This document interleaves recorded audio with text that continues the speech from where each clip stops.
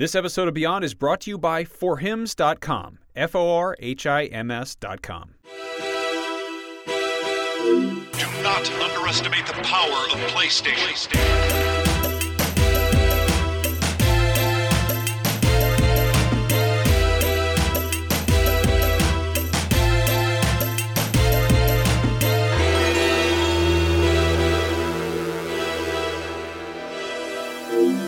Beyond. Beyond. And hello, everyone. My name is Jonathan Dormish. I am your host for Beyond, episode 565. We have quite the show for you. We are going to be talking quite a bit about Red Dead Redemption 2. We're going to keep it story spoiler-free for you, but we're going to go a lot into our impressions that we've had time with the game, and you have as well. We'll be answering some of your questions. We're also going to go over the PlayStation Classic lineup, our revised top 25 PS4 games list, and a few other things. I am wonderfully joined this week by Max Scoville, returning from Japan. Hey, yeah, I'm back. Good to have you here. Thanks. Brian Altano, returning from Austin, Texas. That's correct. Just as crazy. Howdy. Hello. Howdy, partner. Thanks. And Barrett Courtney, who's going to be switching the show's cameras live from the show itself. Prove it. So Jump around. things are not going to go well for those watching the video. well, Now Alexia that? is messing You're with doing me. that? Oh, Oh, look at no. No, I'm not. Oh. Yeehaw, Mima. I never got one of those. Yeehaw me ma. This is going to be quite the mess. Can't wait to see what happens. We are going to jump right in, though, to Red Dead Redemption 2. Yes. All of us have been playing the game quite a bit. I've played about probably 10 to 15 hours or so myself. I think all of you guys have probably played more than me. I have no idea how much time I've played in that game. I don't know. I Yeah. honestly don't know because I jumped immediately into it with horrible jet lag, fell asleep several times, got into the open world part, and then completely fell in love with it and got lost. And there's no place that I can find where it just has a clock of number of hours played. So Yeah. somewhere between 5 and probably 16 hours, something. That's a good estimate. Yeah, I I'm don't probably at around 20, 25, but I've played on 2 different consoles now, so I Right. restarted the game over the weekend. You're crazy, man. I saw you post that on the Instagrams or Twitters or whatever. I didn't really want to tell that story here because it involves me turning my back. Yeah, on the you've PlayStation traded audience. Turncoat. But I still think it's crazy. Like you already had put like 12 hours into the game, and then you're like, I think it might be worth it to jump to another console. So Yeah, I you're was like- We restarting won't it. speak its name here, of course. Yeah, the Wii U. Yep. No. So yeah, this we'll just talk about Yeah. this game then. I do think, interestingly, though, to your why you switched was a visual reason. Yes. Before the show, obviously, probably more will come out, so I don't want to linger on it too much. But a lot of players have been talking about how the HDR in the game doesn't really do much. It's apparently like fake HDR. It's like Outrage. it's SDR, standard dynamic range, How essentially dare they? up-resed. So people are like, why is there an HDR in here at all? People have noticed some blurring issues on PS4 Pro and some other stuff. So we'll keep you updated on that on IGN as we find out more. So I don't want to go which too obviously deep it's into in this game sounds for howdy darn rootin'. Yeah. There aren't any howdies. It's just It's just darn and rootin'. Yeah, it's actually a little more tootin' than rootin'. So it's yes. a huge problem, obviously. Especially after 6 years in development. I was hoping for more rootin' than tootin'. More rootin' and I would yeah. I would love to know the percentage of people who bought this game who do in fact have pro consoles and then displays to support them. Yeah. Like what percentage? Because I know that obviously people are going to have a conversation about it. It's not something to be completely swept under the rug. Well, but like I'll say anecdotally in reverse, I've seen a lot of people be like, this is my excuse to upgrade to a Pro, to get a 4K TV, to get an Xbox One X, all that fun stuff. Because this is just one of those games where you're like, okay, it's time to move over. This year, I think, really has shown why, if you want to upgrade, you should, especially with God of War, this. Are any of you guys playing on a base PS4? I have not. No. Yeah. I actually haven't seen the game there. I've heard from people just on Twitter because I had a whole conversation over the weekend about just how the game looks, and a lot of people were saying they were playing there, and it still looks stunning. So I mean, I can't imagine it's a bad looking game anywhere. Yeah. Right. I noticed my Pro sounded sort of like a helicopter most of the time. Mine too. Yeah, I haven't noticed that at all. Actually, in the quietest moments too, like when I'm out galloping around the world, which is what I want to get into. Yeah, Interesting. it sounds fine, but actually, when I'm just like in a general store, Yeah. my PS4 Pro is dying. I will say, like, you know, just like for us to sort of get into it here, this is probably one of the slowest, most tedious in a deliberate way, sort of absolutely. methodical, Yep. multi-million selling video game ever made. Like, Yeah. probably since like The Sims. Like, it's really odd to play something that's so like, it's like from the creators of of Grand Theft Auto, and you're like, yeah, this is gonna get crazy, right? It's like walk slowly over Through the snow. under the crescent moon and collect thistles to marginally increase your character's stamina. Then what? Do we get to like rob stuff? Sometimes, but if you take out your gun or nudge into a dog, there's gonna be trouble. First have a What's sip up, of your gamers? coffee. Are you ready for the scenic grandeur of the American West and authentic wardrobe attire of the period? Yeah, I mean, this is we've talked about on the show in the past. There's games like Bloodborne, which I think right off the bat weed out a lot of novice players, and they go, "Get out of here! This is too hard for you." This game does a really interesting thing where I think universally we can all agree that the first few hours of this game are really slow to the point where, no spoilers, but the character starts off sort of like trudging through snow, and you're like, okay, slow, And through no slow. pun intended, and you're like, wow, Arthur Morgan moves really slowly in the snow in this game, but clearly, once the snow goes away, he's going to be running full speed. It's like, Well, no. only tap if X you a have lot. your full stamina That's true. all the way up, and that's only if you have your stamina upgraded all the way up. If you had your coffee in the morning. Yeah, exactly. But I want to talk about the beginning of this game is probably the best place to start for all of us, because I think a lot of what I heard from people who had played the game before I jumped in was the beginning is slow, but get through it and then it opens up. And I do want to know how that opening impacted all of you, because for me, going in with that expectation, I was aware of that and was like, okay, this is definitely as slow as people have said to me, but I understood that it would change. I felt so immediately disappointed and sort of guilty. Yeah. Because I was like, I jumped into it, obviously, like sleep deprived, completely out of it, not really like. I was in Japan for 2 weeks. My brain was in a very different space. And then jumping in there for this game that I knew very little about and wasn't sure what to expect. I mean, I saw it in action, but like as far as like the story, I wasn't, it's a Rockstar does a really good job of controlling the messaging and keeping things really like a lot of surprises in there. Yeah. And I was immediately like, oh boy. Yeah. And then there was that kind of guilt of like, am I the only one who feels this way? Is this on me? Did I play this wrong? And then I talked to other people, and apparently a lot of people are having that feeling. I was in a very similar boat, and we got our copies a little bit early, and I got it actually like right before I went to Austin, and I did a thing that they specifically said not to do in the NDA. I put my PS4 in my suitcase. Oh, no. And I got on an airplane. Probably shouldn't talk about that here. Well, whatever. We'll see what happens. Too late. I love you guys. I hope everything's okay. Don't sue me. And so No, this is the last time we'll ever see Brian alive. exactly. And so I ended up playing a ton of it in the mornings and evenings around a shoot I was working on over the weekend, and I felt very similar in that, like, I was like, "This is, am I missing something? Like, why is it like it's to open a door is sort of a slow thing. To get on a horse is a slow thing. To, like there are moments where he's like, I reckon I could go for about a half a can of kumquats right now. And you reach out and he's like you hold the button and it slowly concludes a wheel. Yep. And he opens up a door. And then you're kind of like, man, everything takes a long time in this game. Yep. And then something sort of clicks and you're like, well, yeah, that's what it was like. Like everything was slow. Tom Marks tweeted out like a really good sentiment here, where it's like there's a difference between like deliberately pacing something for like a story or for gameplay wise and just making everything tedious. And that's why like I'm 32 hours into the game, I still feel like all of that little stuff is still so freaking tedious. Where like, yeah, I have to like kind of fast pace walk but not fully run in the camp. Like everything's so spread out in each like area of the camp. So it's like, I'm at my bed, I should go to the butcher over there, but he's so far away. I don't understand that mentality. Yeah. Like I don't understand.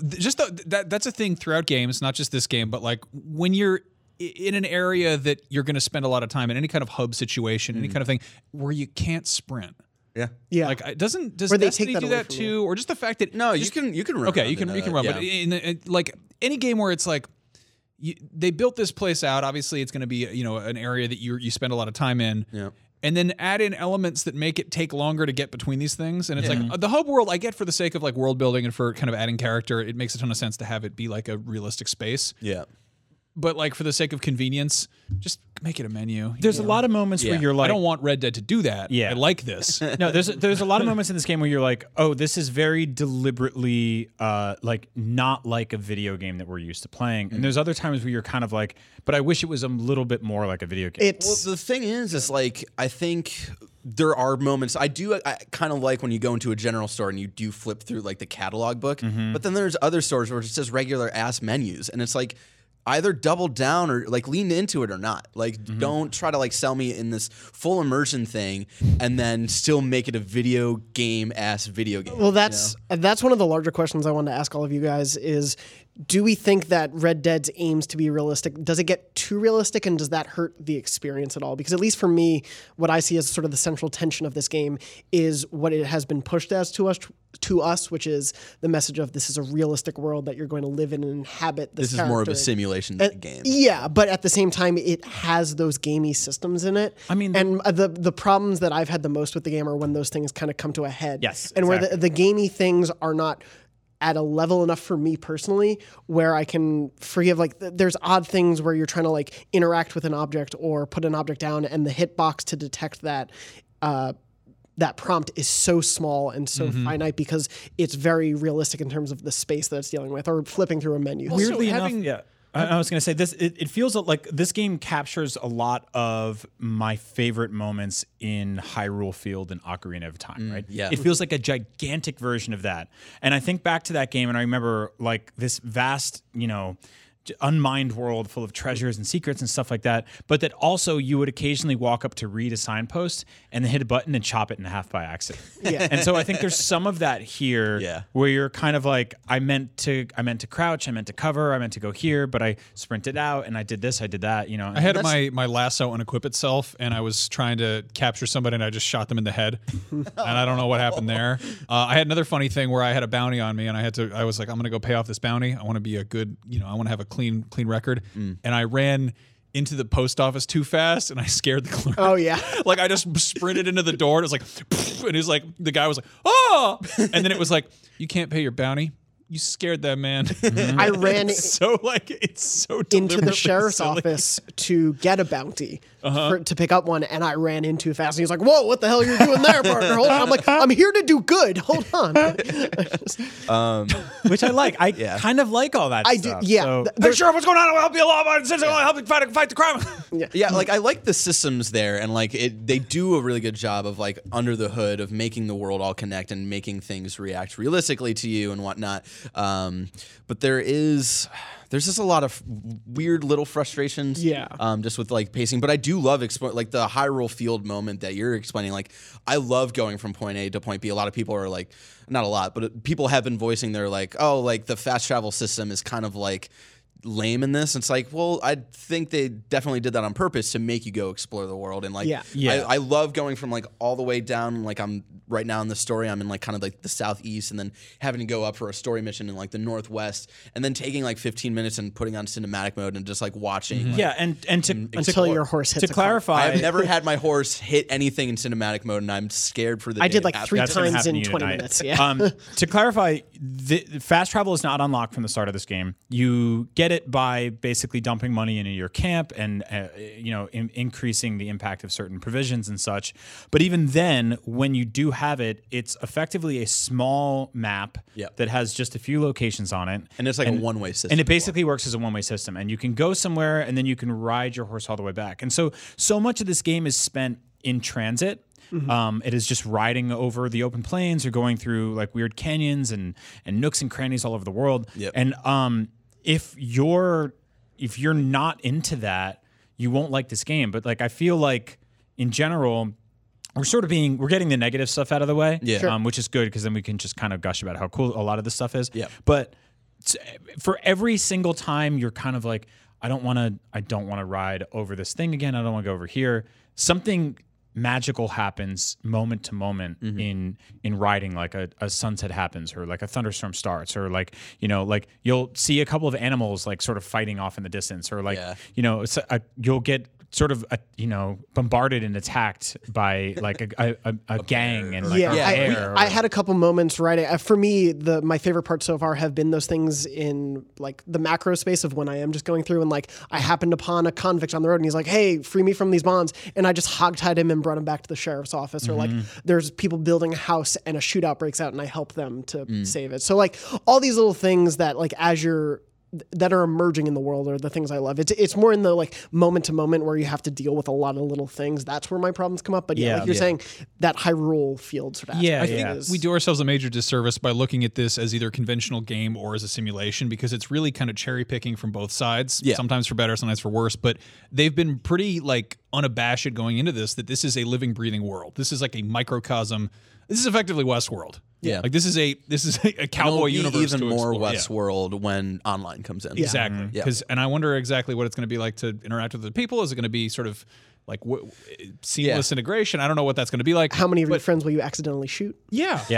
I mean, but it's strange because it doesn't like. I feel like the core mechanics, the stuff that is really interesting here, isn't conventional. It isn't the things that we're all talking about, like the traversal and the shooting. It's these mechanics, and it's like all the stuff is in the margins. All the things that make it really interesting are the things that you can't really quantify because they don't really have like terms for them yet. Yeah.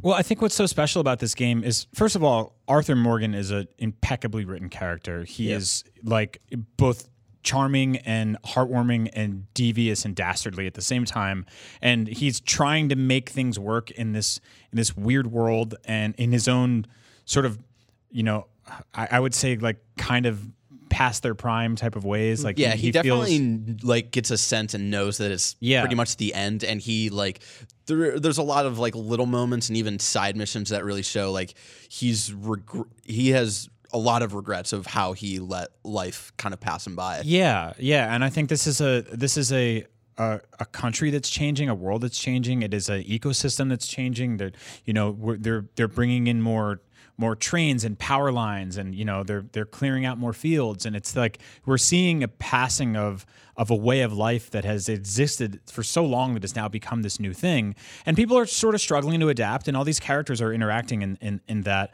and I think within all that becomes these really interesting things that sometimes are frustrating and sometimes aren't. But like, for example, there are towns in that game that when I know I have to go to, I sort of dread, because the last time I was there, I did such a horrible thing that returning to them feels strange. Like Valentine, I like many people have reported in this game, I tweeted about this the other day, but like I bumped into a guy on my horse and he fell and I didn't apologize and he got mad and he called the sheriff and the sheriff pulled out his gun and my gut reaction was to pull out my gun and start shooting because I'm like, Rockstar Games presents shoot everybody that moves. This is what you do in these games. No, it's not. And so I started this huge shootout. I ended up like on like the roof of a bar, like killing 9 guys. And like 30 minutes later, like I'm just like, I gotta get out of here. And I get on my horse and I leave and they're like, you can't come back to this town unless you pay $260 or like hide forever. Yeah. And so I don't have that kind of money. So I just hide forever. So every time I go back in that town, I'm like quietly creeping along the back roads and I'm just like, I got to go to the general store and buy some cheese, but I don't want anyone to see me. So, and like, that's insane. Yeah. That's insane that's my way of interacting with that game because of my own actions, that I have a guilt. And that's something that like this game does better than almost any game I've ever played. The space it builds. The game has a morality system, but that feels so much more organic than the typical like, like someone will remember that. Yeah. Or like it makes a scary noise and it shows like a little downvote or whatever. We've seen that with plenty of games, like the first Red. Like, there is a morality meter there, but it's very much like I had that similar thing of I caused a bounty in Valentine, but I have such a sense of Valentine and the area around it where for me it's like, oh yeah, I need to follow that path to get over there, and I can skirt the town if I go this way. Like creating that space. There's a lot of video games where you walk into a place, you wreck shop, and then you walk outside and you come back in, everyone's like, hey, how's it going? Like one of the last games I remember where like there was a direct impact was like, and I talk about this game a lot, but Legend of Zelda: Link's Awakening. Not to keep comparing things to Zelda, I know this is a PlayStation show. Don't get mad. 3D Dot Heroes was great game, ported to PS4. You can steal things from the shop in Link's Awakening and walk back in, and the guy goes like, you stole from my store, and he kills you in the store, and they call you thief the rest of the game, which is one of the first games I played like that. But most games, you just walk in, wreck a town, walk out, and they're like, hey. And in this game, like, there's a mission you do in that town called Strawberry, which I won't spoil, but things go so horrible for everyone that they're like, you can't go back there for a while. And you're like, I know, I killed a lot. I killed like half the town. Yeah, there's a lot in there, and I obviously love the game. I was telling you, like, over the weekend, every single night, Friday night, my girlfriend fell asleep at like midnight, and I was like, okay, like I want to play a couple more like missions or whatnot. And the next thing I know, I look at my clock, it's 5 a.m. And so like there is a lot there that really pulls me in and like gets into this. Like I really love the story. I really love Arthur. I love that gang and like learning more about them, and like John and Dutch Vanderlyn is one of the most interesting written characters now. Like I thought it was interesting like having him be like kind of the last bad guy sort of in Red Dead 1, but now like seeing him go through all of this stuff in the course of the events of the game, he is just a very interesting character. They're all they're all really interesting characters. Yeah. And it's I don't know, the if this game didn't have writing the way it did, it would be just immensely frustrating. Yeah. And Like, that's the other side of it, where it's like I love all of these things, but there's still like the gameplay itself, like the moment-to-moment stuff of like they explain to you of like, oh, if you tap X to the rhythm of like your horse, like it won't lose stamina. And I've tried it for 20 hours and I still can't get like the fucking like timing down correctly. And I was like I know how rhythm works and it's bullshit. And there's like just like the shooting mechanics of like someone is chasing me on a horse behind me, and then like the mission wants me to like shoot them or run away from them, and I have to like look back, and like the horse doesn't know where it's looking, and it's like that's a system that was put in Breath of the Wild of like if you're aiming somewhere else, the horse was at least not dumb enough to run into a fucking tree or a person or a wagon. Dude, there's stuff like that in this game where I'm like, y'all made this game for 8 years. How was this not thought? I specifically thought about that initial Breath of the Wild thing where like Miyamoto or whoever was just like, a horse wouldn't run into a tree. Horses aren't that stupid. And this morning I went headfirst into a tree, and like my horse and I were both like, oh! And there's just like one more thing is the tracking system is so dumb and frustrating because they teach you the tracking system in the snow in the first chapter, and the way that it works, it's like you go into like the weird like eagle eye mode, and then you see the line and you press R1, you go into like normal like viewing, and the line for tracking an animal is white. And the first time they show you this system, it's in snow, so you can't really see the fucking line that you're tracking the thing. It's just there's a lot of little things in the game that like kind of build up for me where I'm like, calm down, you angry I video game know. nerd. Again, I love the game. I put 32 hours in the last 4 days, so I'm. And it's weird you're only still in the first chapter because you're so bad at games. Are you like are you sleeping and eating? No. Like, in real life. No. You shaved, which is good. I know. Yeah. You know, some people don't even do that with their character in the game. You can let that beard grow. Oh yeah. All through one chapter, I refused to like shave it at all, and he was. I'm he was growing like, it out. I want to have the dumbest looking dude. I currently have the smallest horse and the smallest hat, and it's. Speaking of horses, from the Facebook Beyond group, that's my favorite transition, which is facebook.com/group/podcastbeyond. Benin Bova asks, what did you all name your horses? For the record, I'm riding a mare named King Diamond. Cheddar cheese. Good. Mine is named Yanni. I don't know why. Again, I started the game when I was incredibly jet lagged. Yanni is currently maxed out and can drift. It is also the shitty $15 horse people make fun of me for owning. Mine's like a filthy white horse with red hair. Nice. He just looks horrible. just like really terrifying. Kids like see it on the street and cry. It's so horrible. I was doing a mission where I brought a kid fishing, and I was like, I should clean my horse while I'm here. And me and the boy walked into the river, and the river was too deep, and the horse and the boy and I instantly all drowned. I keep putting like animals I kill on the back of the horse and then riding through the woods, and they'll fall off. And I'm like, where did my pig and my pheasant go? I really like this game. Yanni, find me my pig. It is so like intentionally obtuse in so many ways, and it's so weird. And it reminds me of good God, the director. I forgot the name of this movie. The director of The Deer Hunter. Made The Deer Hunter, and it was like this incredible, like Oscar-winning, just mind-blowing movie. And then everyone was like, "You can make whatever you want next." And he made this Western that was like, I think critically like like quizzically panned and like it was just very like what? And I mean, the fact is like. Rockstar can make whatever the hell they want because they made GTA 5. Right. And the fact that they just got like carte blanche to do this, and they were like, we're going to make this game that looks like an Albert Bierstadt painting, and it sounds like a Coen Brothers movie. And we invented the sandbox genre where the operative terminology was you can do blank, and we're going to add to that by having you can do blank, but everybody will remember whatever blank was. Yeah. And like the fact that I don't know, we're so sort of trained in Rockstar games to go around and screw around and do stuff. And it used to be like, oh, you get 5 stars, and they send the SWAT team after you, and you hide behind a dumpster for 4 minutes, and then everyone's like, and it's fine. what were we doing again? And you're like, whatever, let's go listen to some ass rock. Yeah. And now it's like you owe money for that. Yeah. Like you're like, and it's not so much. It's not really guilt, you know. Like sometimes it is, but it's also It's like a weight being put on you. You're like, oh, like I feel like I need to run run away from it or like. Well, I run think to the it issue is when it doesn't feel like it's entirely your fault. Like I was going to this going to this house to do a bounty, and I come up over the ridge, and I hear like, and I was like, what was that? And I looked down, my horse had trampled a dog, and so everyone in the town was like, animal cruelty, and I was like, no, and I started like apologizing to everybody. Oh, no. And then it turns into like a shootout, and then like all of a sudden I'm on the run forever, and the mission's failed, and I'm like, Gotcha. Yeah. sorry, dog. I personally haven't run into like any problems like that. Have you run into I've had a dogs? couple. No.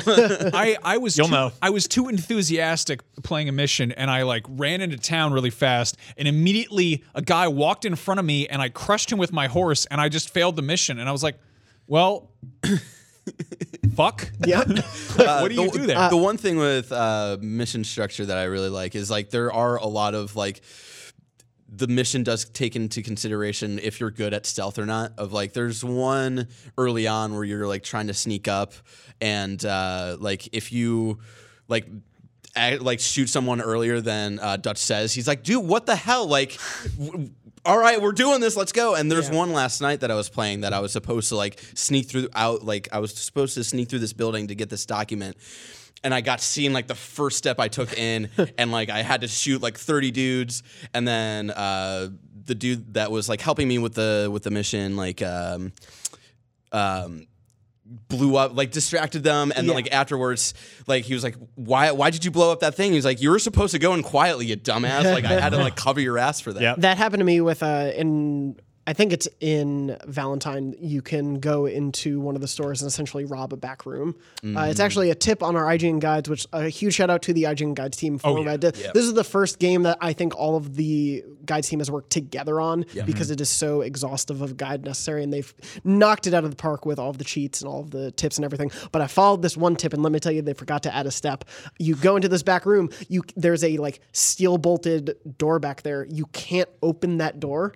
So as soon as you rob that room, the cops basically find out because you're right next to the sheriff's office. Right. And you have to gun like the guys in the back down. And so I was stuck back there. And basically that was how the bounty happened because I had to kill like 3 cops to get out of there. And I was like, oh boy, that did not go well. So don't use that back door. Did you get out? I did, but you then get I got the gun, I got the money, but then I had to pay $90 to get the bounty off me. But yeah, the emergent stuff that happened has been my favorite. It was some of the stealth stuff too. I love the idea that you can sort of tell your gang to go ahead or you can take the lead on that sort of stuff. I read a thing on Reddit, and I don't know if it's true, but apparently somebody like went into a town and shot a guy in the leg and then came back a couple days later and he had a wooden leg. Oh no. Like if that would be amazing. If that's what we're dealing with here, like what? And for the record from earlier, Mike Cimino. Michael Cimino. Yeah. Michael Cimino went from the Deer Hunter to Heaven's Gate. Okay. Anyway, Heaven's Gate was other perfect example, and I want to talk about this for a second. God damn it! I have another transition William here. Friedkin directed The Exorcist. Yeah. Huge blockbuster box office success. The following movie after that was this movie called Sorcerer, which is about a bunch of oddball characters who have to team up. And in order to escape like this weird prison in this other country, they have to drive a truck full of dynamite to an objective. And Hideo Kojima has been tweeting out like covers of this movie, and I'm convinced that the Hauser brothers love this movie, and this was an inspiration for GTA 5 because it is like it's how you get a bunch of characters who are very separate to team up with this core objective. And at the same time, Sorcerer was like horribly received. It was like a remake of an old French movie, and people were just like, "What the you made Exorcist, then you made Sorcerer. What does this have to? It's about a truck with dynamite in it. Like, what is this thing?" And I think it's one of the most video gamey movies that isn't like overtly video gamey, but at the same time, the thing about that is it has like a very clear, like the stakes are the kind of the central thing of the movie. Like the fact that it's like, here are people who want to get out, they have to drive the dynamite truck to get through. This game has no stakes. This game is very like, it's like, the world's changing and you can be good or bad, and I'm sure things will come out later on. Yes. But Yeah, the fact early that on, I am this many hours into this game, and like in the case of GTA 5, like you are very like upfront, you understand what everyone's dealing with. Like there's always been that sort of kind of, you are literally being chased by the cops. Like there's this kind of clear like, oh, you've got to get out of debt, or oh, you've got to like make a name for yourself in Liberty City. Like there's always, I mean, even in the case of Red Dead Redemption, the first one, yeah. like in this one, it's weirdly laid back, and the fact that the mission structure is so kind of like laissez-faire, where you're like, yeah, you can go hunt the pheasant, or go fishing with the boy, or maybe cause some mayhem and go on shootouts. Yeah. Like, this isn't a game to be mainlined. This isn't a game to be speedrun. It's a world that you're supposed to just kind of be turned loose into. Yeah, I was in between missions, and I just lived a few days like going to play poker for a bit and going to hunt, and it was like 3 or 4 days pass, and it's like, oh, all those missions are still available for me. Yeah. But I'm curious about that pace. As you mentioned GTA 5 a bit, Chris Woodside from the Facebook group also asked, if you were going to recommend one of Rockstar's franchises to someone who is new to Rockstar games, would you recommend GTA 5 or Red Dead 2? GTA 5. Yeah. I think GTA 5 is a borderline perfect video game. It's massive and huge, and I really adore it. It's like, I think story-wise, I think the balance of like story depth and mechanics all come together pretty perfectly. And then if you want multiplayer, there's a friggin' MMO about living in LA. Yeah, I'll add that GTA 5 is obviously immediately more instantly accessible, I'd say, to the average casual player. And the reason I say that is because it's one of the best-selling video games of all time, and not everyone who plays video games is like an expert, third-person, first-person shooter, like complex controls type of person. Yeah. GTA 5 is the kind of game where that like you can walk in and just steal a car and start going on mayhem runs, and it's fine. Like you get 5 stars, you go to jail, you come out, and you're good to go. This Red Dead is obviously, like we've been talking about it, it's a lot more deliberate, it's a lot more slow, it's a lot more tedious. I think there's a lot more beauty to it to behold for people who are willing to be patient with it and really like let it cook and sit in for a little bit. Yeah. But in terms of like, you want to play a video game immediately from Rockstar Games, yeah, GTA 5. Yeah, hands down. But I think that this one will have more reward if you really stick What I with it. think is really funny is the titles. Like Grand Theft Auto, pretty self-explanatory. It's a game where you steal cars. Like that is the operative, like that is the namesake. That's always been the case. In this case, like this is effectively the third Red Dead game, and it's Redemption 2. It's redemption. Yeah. Like, this is not a game about like, this is not like Red Dead Revenge. This is like you're kind of seeking redemption. This is about like a sort of ethical thing, really. I'm going to be a contrarian and say Bully.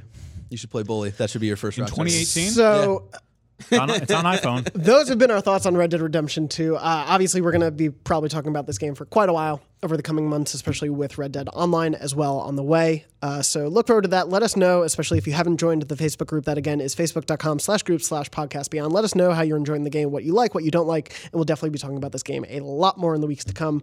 Moving on, though, we're going to take a quick break. We're going to take a quick bake. Bake break? Yeah, we're going to... Dang. We're going to make a break. cake because I've been watching Great British Bake Off, and then we'll be right back. We interrupt this program to bring you a brief message from Hims, a new wellness brand for men. Here's a not-so-fun fact. 66% of men lose their hair by age 35, and by the time you start to notice hair loss, it's usually too late. It's generally easier to keep the hair that you have than to replace the hair that you've lost, so why not do something about it? ForHims.com is a one-stop shop for hair loss, skincare, sexual wellness, and other stuff like that might be embarrassing to deal with in person. Luckily, with Hims, there's no waiting rooms, no awkward in-person doctor's visits, and you can save plenty of time by just going to a website. Hims connects you with real doctors and gives you medical-grade solutions to treat hair loss and other possibly embarrassing problems. And this isn't snake oil pills or gas station counter supplements either. These are well-known generic equivalents to name-brand prescriptions to help you keep your hair. Thanks to science, baldness can be optional. If this sounds like it would help you out, order now. Our listeners get a trial month of Hims for just $5 today, right now, while supplies last. See the website for full details, but this would cost hundreds of dollars if you went to the doctor or to a pharmacy. So just go to forhims.com/beyond. That's FORHIMS.com/beyond. Once again, that's forhims.com/beyond. Thanks for listening, and now back to the show.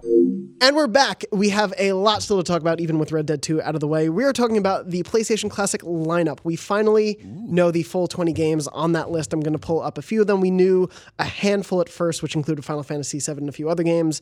Now we know that the original Grand Theft Auto, speaking of Rockstar, is going to be on there. Metal Gear Solid is on there. The original Rayman, the original Resident Evil, the director's cut version. The first Persona, which is Revelations Persona, will be on there.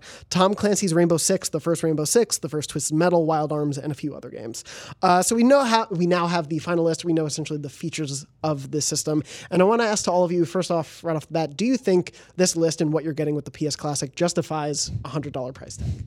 Well, I mean, that's a tough question to answer because so many of these games are hard to get. They're hard to play on modern systems. I think to have this compartmentalized home for all of these things is great. I think the bigger issue is what's not here. And I think that, like, you know, we literally publish lists for a living at IGN. That is our whole business. We'll get to one of those in a bit. Exactly. We put together, we take a group of people here and we aggregate a list of things and we put it out there, and the top comments are always like, you missed this, you missed this. And for every one of those conversations, we're all debating with each other about it. There's no perfect way to say this is no the formulation. Exactly. Right. Yeah. There's no definitive list of the 20 PlayStation games that you could put on this thing to please everybody. That said, I feel like there are some very big gaps here, and I feel like they exist specifically because of modern remasters. Yeah. And I think that What you thinking?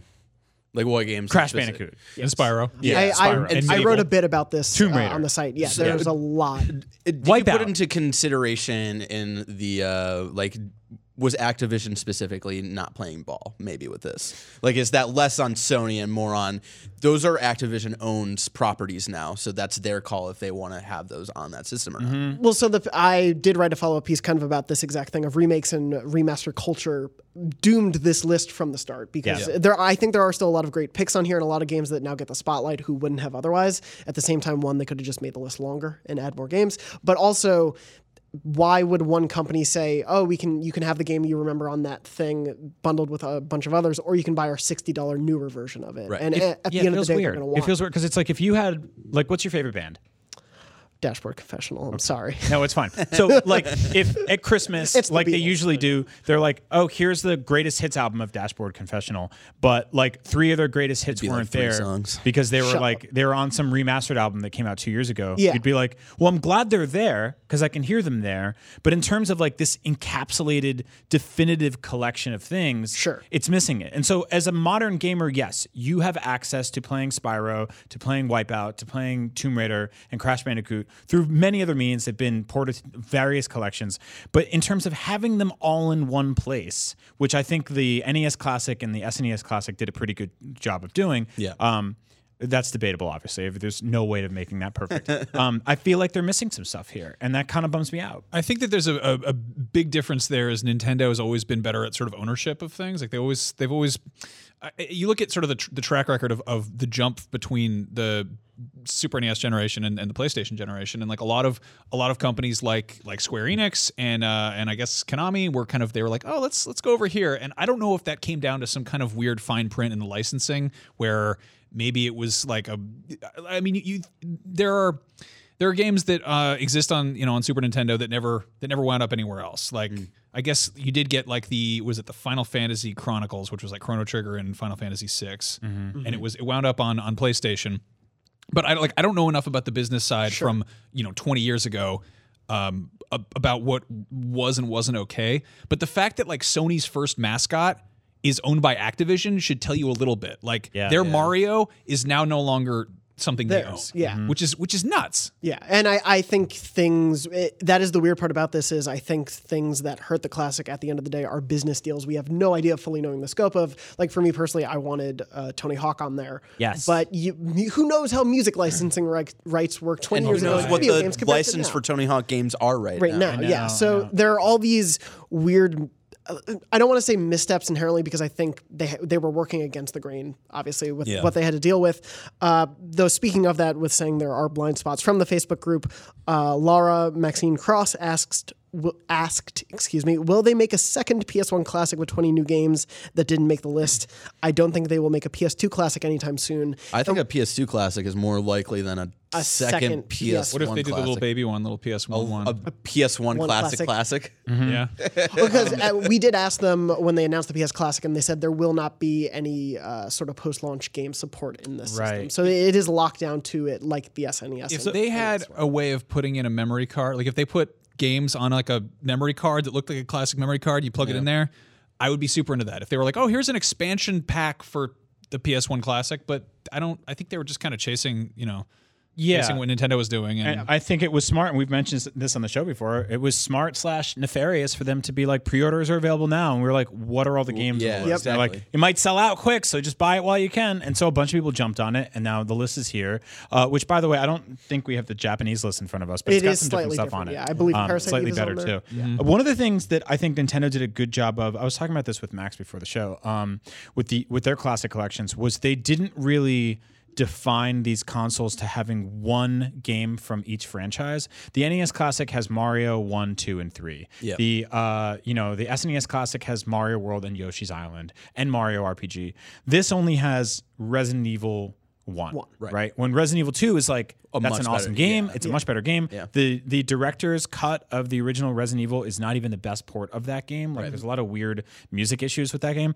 There's a Final Fantasy game on here, but it's 7 and there isn't 8. Like there's a 8 lot and of 9 aren't here yet. Yeah, exactly. meanwhile, you can get 7. It's coming to Switch. You can get an iPhone. And it's got like weird optimization stuff where you can skip through random encounters. You can like burn through it. Yeah. I think for that they want to maintain the posterity of what these things look like yeah. originally. But it's weird to see that like Final Fantasy VII is ported to everything in the world, but Crash Bandicoot can't come to the system. So like it all depends on the third again, party. it's you're all dealing with. different companies, right? Of Like course. that's Square Enix more likely to want to play ball with something cool like this. Yeah, and like what Max said about like the Crash Bandicoot being their mascot of the time and now not being on the system, then this is a system that doesn't have mascots yet, because this is before Kratos, Alloy, Nathan Drake, Sackboy, none of these people have Spider-Man. Spider-Man. Classic Sony character. Yep. It is that very strange thing to me too.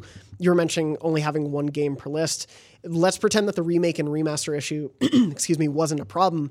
Then if they only limited this thing to 20 games, Spyro and Crash would have and probably should have taken up 6 spots then. Like that's all one 3 of the games from each. You could leave off Well, that's I feel like Crash Team Racing is one of those games that like CTR should have been. CTR should have been on here. Yeah. Wipeout should have been on here. It's like it's funny that we get RE1 and then Cool Borders 2. You know, Yeah. like Yeah. It's, frequently the second game is the better game in video games. But 'cause RE2 has that remake coming out. And so Exactly, yeah, they wanna maybe sell Capcom that. doesn't want they're RE2, like the we've got original. people's Yeah. nostalgia like right here. Like we're not gonna give you that. Yeah. Whereas like Nintendo is not making a crazy Super Mario World remake and doesn't want to put Mario World in the NES. But yeah, that would My be big pretty hang great. up on this is that it's not DualShock. It's not DualShock compatible in any Yeah, sense. so Yeah, Escape can't that be was on there. a huge misstep from the just from the announcement. Man. We also don't know anything about the UI really. Like, is it going to have the cool sort of easy suspend state that the So it will have there is a button on the system that will be a like save and suspend thing. Okay, cool. But That's- we don't know what it looks like in terms of the frames and the. Right. the I I menu- do hope it menu. look like I think the UI for the NES Classic and the SNES Classic look really bad and like really this is like a personal aesthetic kind of thing. But I hope that Sony improves on that and makes it look a little more sleeker. Like maybe use like kind of the nostalgia like '90s vibe to it, but make it not. Look yeah, and like- like we don't. This is going off script a little bit, but we don't know if this is going to be hackable. Like, there's a lot of Yeah. True.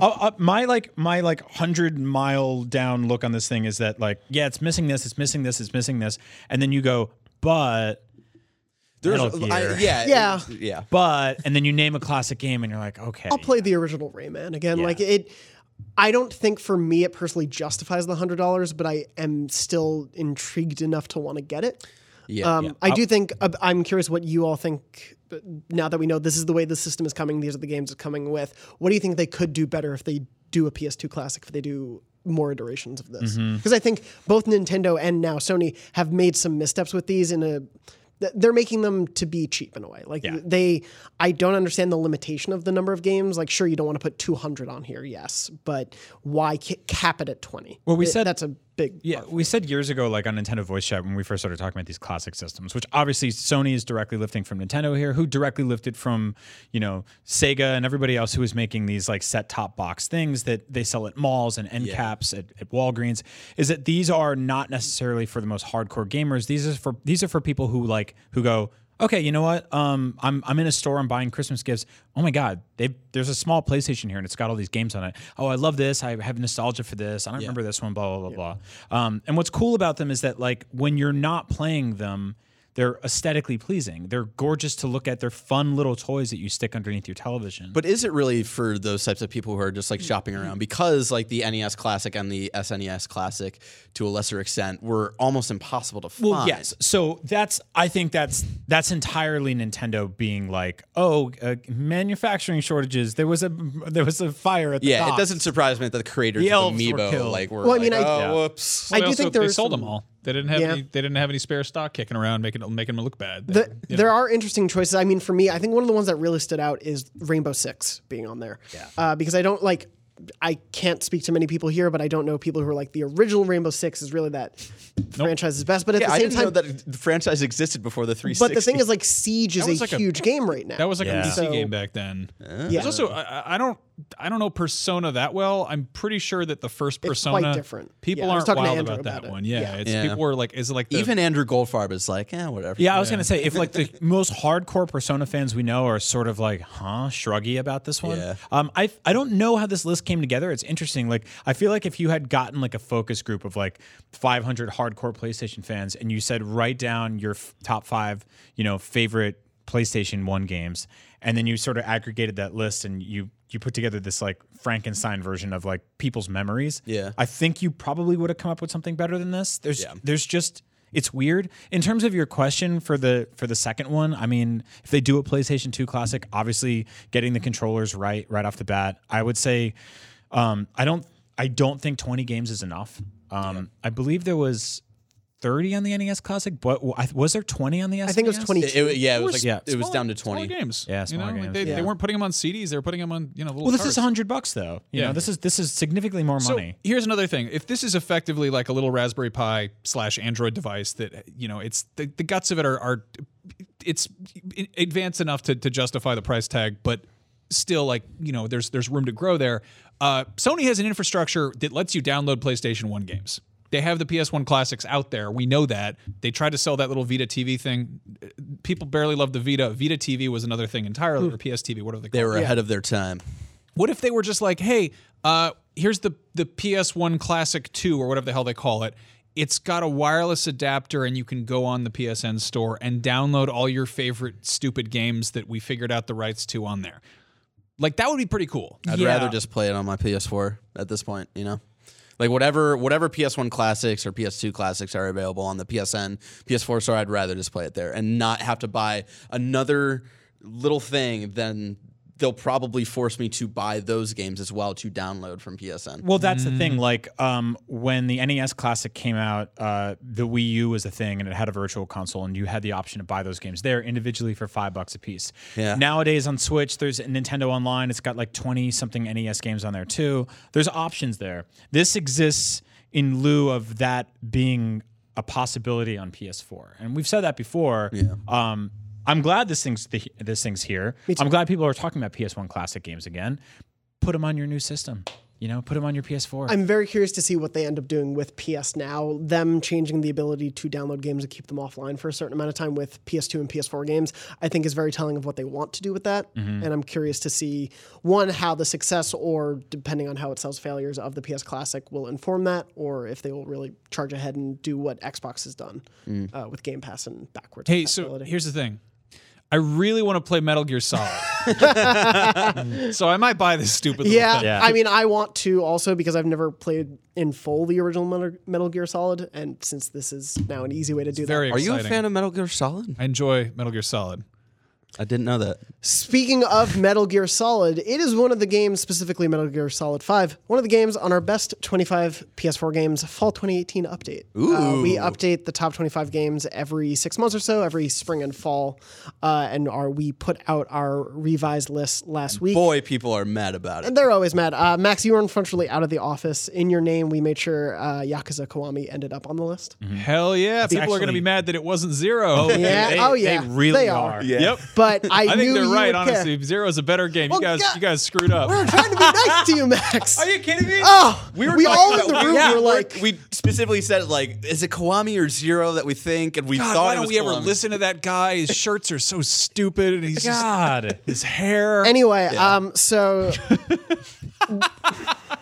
We were like, this Great. is one of those things we were like, it was like being at a loved one's grave, and we're like, he really would have loved this. Yeah. I love that you guys pulled like a mom move and got the wrong game. Yeah. Like you were like, oh, he keeps talking about those games. I can't remember which is the one he wanted. Is it the new one? And it's just well, Did you A get lot gift? of fucking people saw that list. good I just news. want, if you're mad about that, Jonathan. I like. We're updating the list in the spring, so if you're mad about that, we'll update in the spring. The time is. I feel like that's Okay, not I even want the to one. say aside from this, all right. I really like this list. I really do. Okay. You guys? I do too. No, you were in the room. I was in the room. I don't that's hate. funny. Well, I was just thinking of like people are probably mad that we put Fortnite at top 10, and I think So, we had it above something. that part people were part of upset about. the Last of Us specifically, part of the list's considerations are one, the timeliness of the games, their cultural importance, put and the Fortnite above The Last of Us. yeah, It's not called the Fortnite. the Fortnite. All right, Dad. Mom. We did it because it's What do you want to be for important Halloween? to Is it the kids. Fortnite? The reasoning for that is because The Last of Us is essentially still a PS3 game, and even though this I is don't like care. I'm just making fun of you. Yeah. I get All right, to be with the. Grandpa. I wasn't in the room. Hey, gamers, I have the real PlayStation passion, and I don't agree with any of these guys. I think Yakuza 0 is the best one on the PS4, and I think The Last of Us is better than the Fortnite. What's number 2? Well, Bloodborne? guess what? I get to publish the list, so when I publish it in the spring, Kingdom Hearts 3 is number 1, you assholes. Perfect. Anyway, moving on. What was the top 3? So the top 3, I can do the top 10 because there Yeah, are yeah. additions in there. From 10 to number 1, Fortnite Changing Places with The Last of Us Remastered. Number 9, Grand Theft Auto 5. 8, Uncharted 4, Thief's End. 7, Marvel's Spider-Man. 6, Metal Gear Solid 5, The Phantom Pain. Number 5, Horizon Zero Dawn. Number 4, Persona 5. Shouts to Andrew. Number 3, The Witcher 3. Number 2, Bloodborne. And number 1, God of War.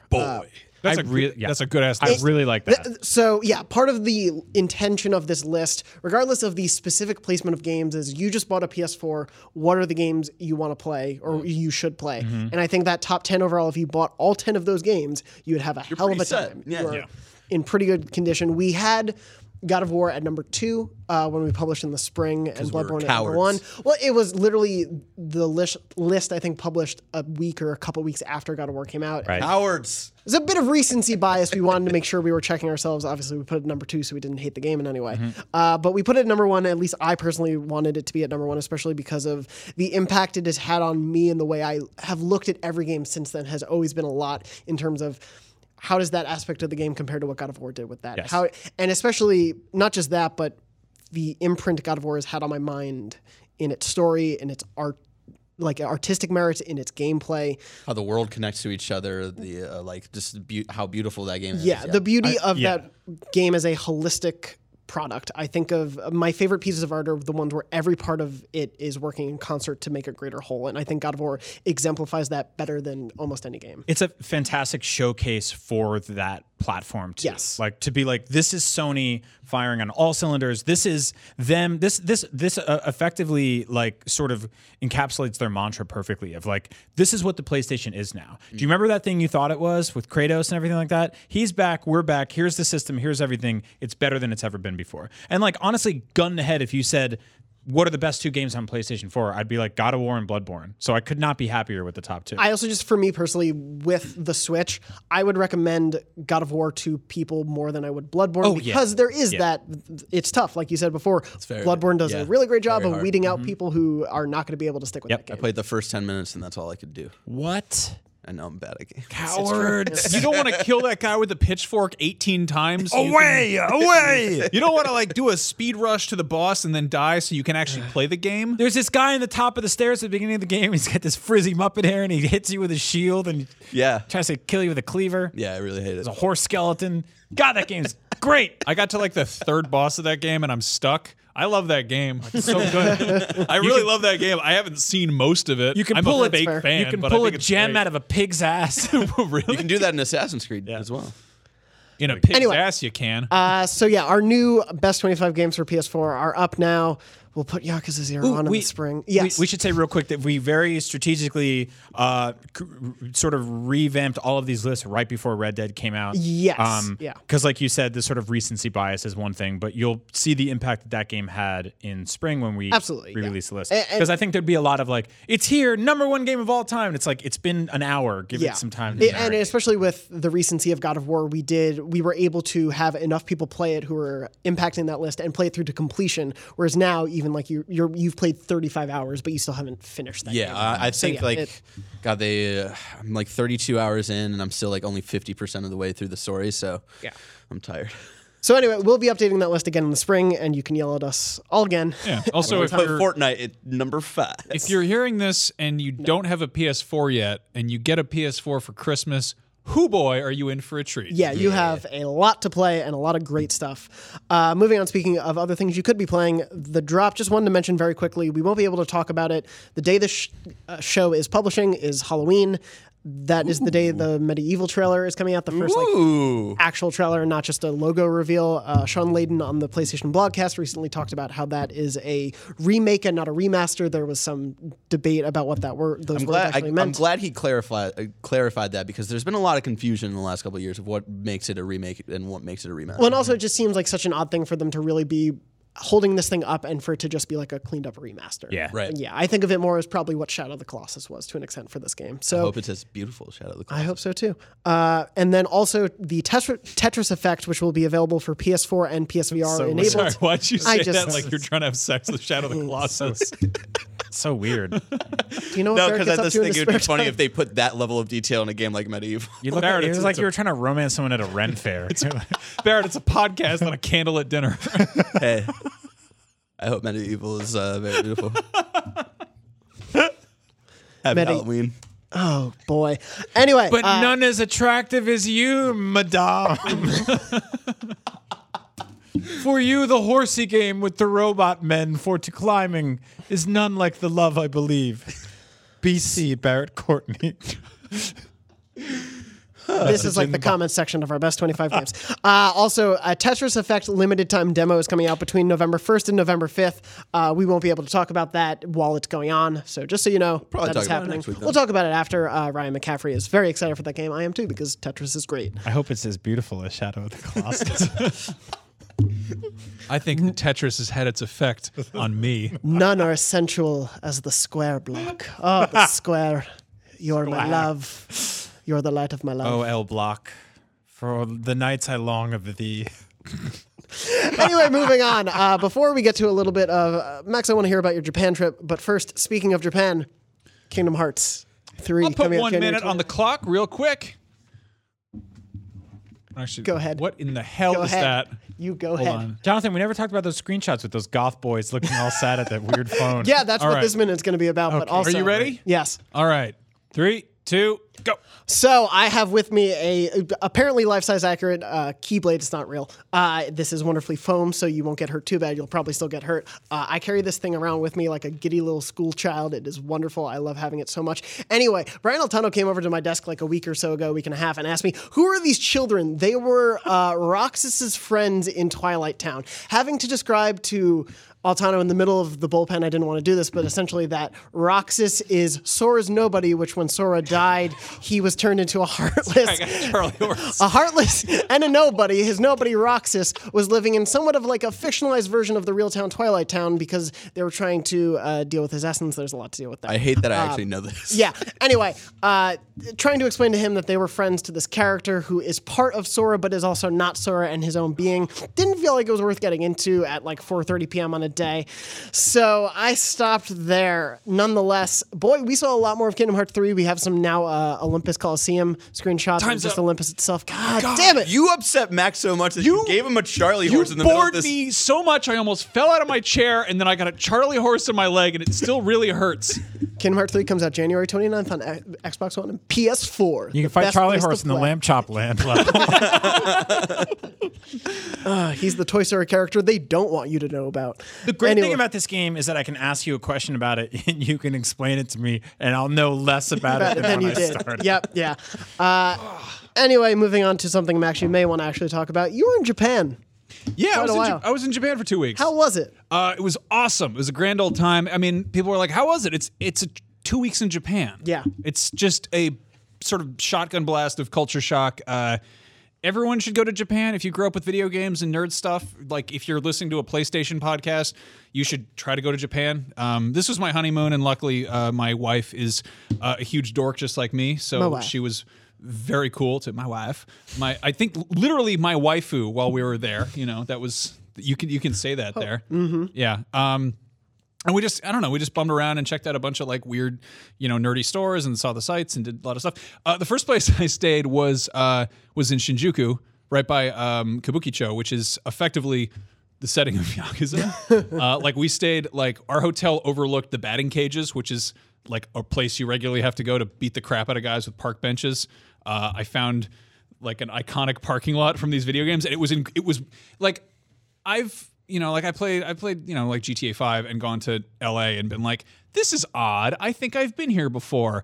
I've never done the thing where I've played numerous video games in one setting and then gone to some place and had that constant sense of deja vu, which was incredibly strange. And then we got to go to Osaka, and there's an area there called Dotonbori in real life. I keep mixing up the video game version and the fake one. And it's one of the settings of Yakuza Kiwami and Zero. And so I got to poke around there, and it was like, I know exactly where I am because of a fake video game. That's weird. Did you punch anybody? I didn't punch anybody. I didn't do that. Did you hit anyone with like a cone that you just found on the street? No, but it's weird because they have different cones, and they have these little, like, all of the stuff in Yakuza is so incredibly like detailed and accurate. In like, okay, one thing I learned, nobody locks up their bicycles. So in those games, when people pick up a bicycle and use it as a weapon, I was always like, oh, that's weird. In real life, those would be chained up. So, and then I went there and I was like, oh, this is like such a crime-free society aside from the bicycle fights that actually makes sense. Also, you regularly have to go in elevators that take forever because they're PlayStation 3 load screens or whatever. The elevators are actually that slow. Yeah. So I learned a valuable lesson about video games in real life. But yeah, I got to, I bought a Solid Snake action figure and you bought a lot, didn't you? I bought a lot of stupid things, a lot of dumb toys and weird stuff. I went to 2 different Super Potatoes, looked at all the video games. Did you buy any old games? No, I didn't. Like it's just kind of it's always nice to do that. I feel bad. I feel like I'm poaching because like That's exactly what it is, actually. That's one of the reasons a lot of those shops are pick clean, is because their culture for so long was buy retro games, play them, and bring them back and trade them back in. And then us and the other plundering white men from the world would show up to places like that, buy retro games, which I'm very guilty of, and then just hoard them and put them on our desks at work or keep them at home in the packaging. And so there's a finite amount of those things, obviously, because they're not printing new versions of the original Metal Gear. Yeah. And so, they got kind of picked clean. no, like part of me was like I should find like the MSX2 cartridge for like Metal Gear 2 Solid Snake, and I was like, no, I shouldn't, because I don't have an MSX, and I don't even know if that was a cartridge or a CD or what it was. Like I don't, like why bother? Like why should I do that? So I bought a Solid Snake action figure instead, and And if there's 20 specific classic games that you want to play, it's coming out this holiday season. Hold on, Barrett? the MSX2 Classic. And they're all classics, but none quite as beautiful as you, Shadow of the Colossus. The Tetris Square. Anyway, well, Max, I'm glad you had a good time, and I'm glad you're back. Thanks. Glad to Yeah, have it's you good to be back. So when you're in Japan, check out the Bicycles, Elevators, and Cones by Max. I don't know. Best cones in the check out world. everything. Like people kept asking me, like, what did you do? And like, hands down, the coolest thing was the Studio Ghibli Museum, which is a huge pain in the ass to get tickets for. I think specifically because Hayao Miyazaki doesn't want foreigners going to learn about the history of Totoro. But we got some anyway. It's just every moment there is just kind of incredible. Anybody who's played Persona 5, like Shibuya Station, is exactly that confusing in real life. It's actually more so confusing right now because everything's getting renovated for the Olympics in 2020. Because Neo Tokyo is about to explode. So that fake toy gun shop is not going to be there, I assume. They do have those, and it's really kind of like bizarrely frightening. Like I was in because this, they're super realistic over there. Right? I was in a Don Quixote, which is sort of like if you took like a Walmart and like stacked it into like a 6-story building, and then had all the signs be hand painted and incredibly claustrophobic, and also sold lots of dildos. And the mascot was a penguin wearing a Santa Claus hat. It keeps getting weirder. I was just walking around in there, and I walked around a corner, and there's this giant rack of like hyper realistic airsoft guns that I don't even think had like the orange tips on them that you have here because they don't really have a problem with like cops shooting kids there. So it's just sort of like, there's that Persona 5 gun shop. Yeah. You know? Yeah. Also, I don't know. It was odd. I felt like there were Red Dead ads everywhere. A lot of Dragon Quest stuff, obviously. As far as like what was sort of like popular and trendy, I felt like I almost felt like there wasn't. I didn't really see any Metal Gear merch anywhere. Like there wasn't as much of a footprint of that as I was anticipating. And then you didn't go into the pachinko parlors then. Yeah, exactly. I did go into one, and Jen was like, "Oh, this is like hell," and I'm like, "Yes, it is like hell." I went into one with Mitch Dyer in 2014, and we both immediately got sick. Like we walked out and had colds because it's basically this 3-story screaming loud building where it just sounds like metal balls are getting shot with rifles, and everyone is chain smoking. So you just walk in, it's like, you're like, I can't breathe. Yeah. And then you open the door and you're back outside in Japan, and it's just like quiet, and people are like, hello, what's up? It's just like very chirpy and quiet. Yeah. No, it's incredible. So I had a good time. And go there and explore. Yeah, that's really it. Just it seems like the best way to experience it. Yeah. Well, I'm glad you had a great time, and I've had a great time on this show. I hate that you've been holding this keyblade for the last like 10 minutes. If I could say anything as parting words, remember. Oh no, you're not stepping down as host of Podcast Beyond, are you? Already? I must. That'd be I must go. The kingdoms need me. Shut up. If I could leave you with any parting words, your friends are your power. And if you don't have friends, be sure to go to facebook.com/group/Podcast Beyond to find a whole group of friends you can talk about PlayStation with. That whole transition upset me. This has been Beyond, episode 565. Barrett, where can people find you on Twitter? At Sadboy Barrett. Max? Max Scoville. And seriously, I wasn't overreacting. That was a really bad Charlie horse. Usually I get those late in the night. And Brian, where can people find you? At Agent Bizzle. And I am at JM Dornbush. Again, thank you so much for watching or listening to this episode of Beyond. And as always, Beyond. Beyond. You truly belong with us here in the clouds. You shadow of the Colossus. None quite as beautiful as you. Oh, boy.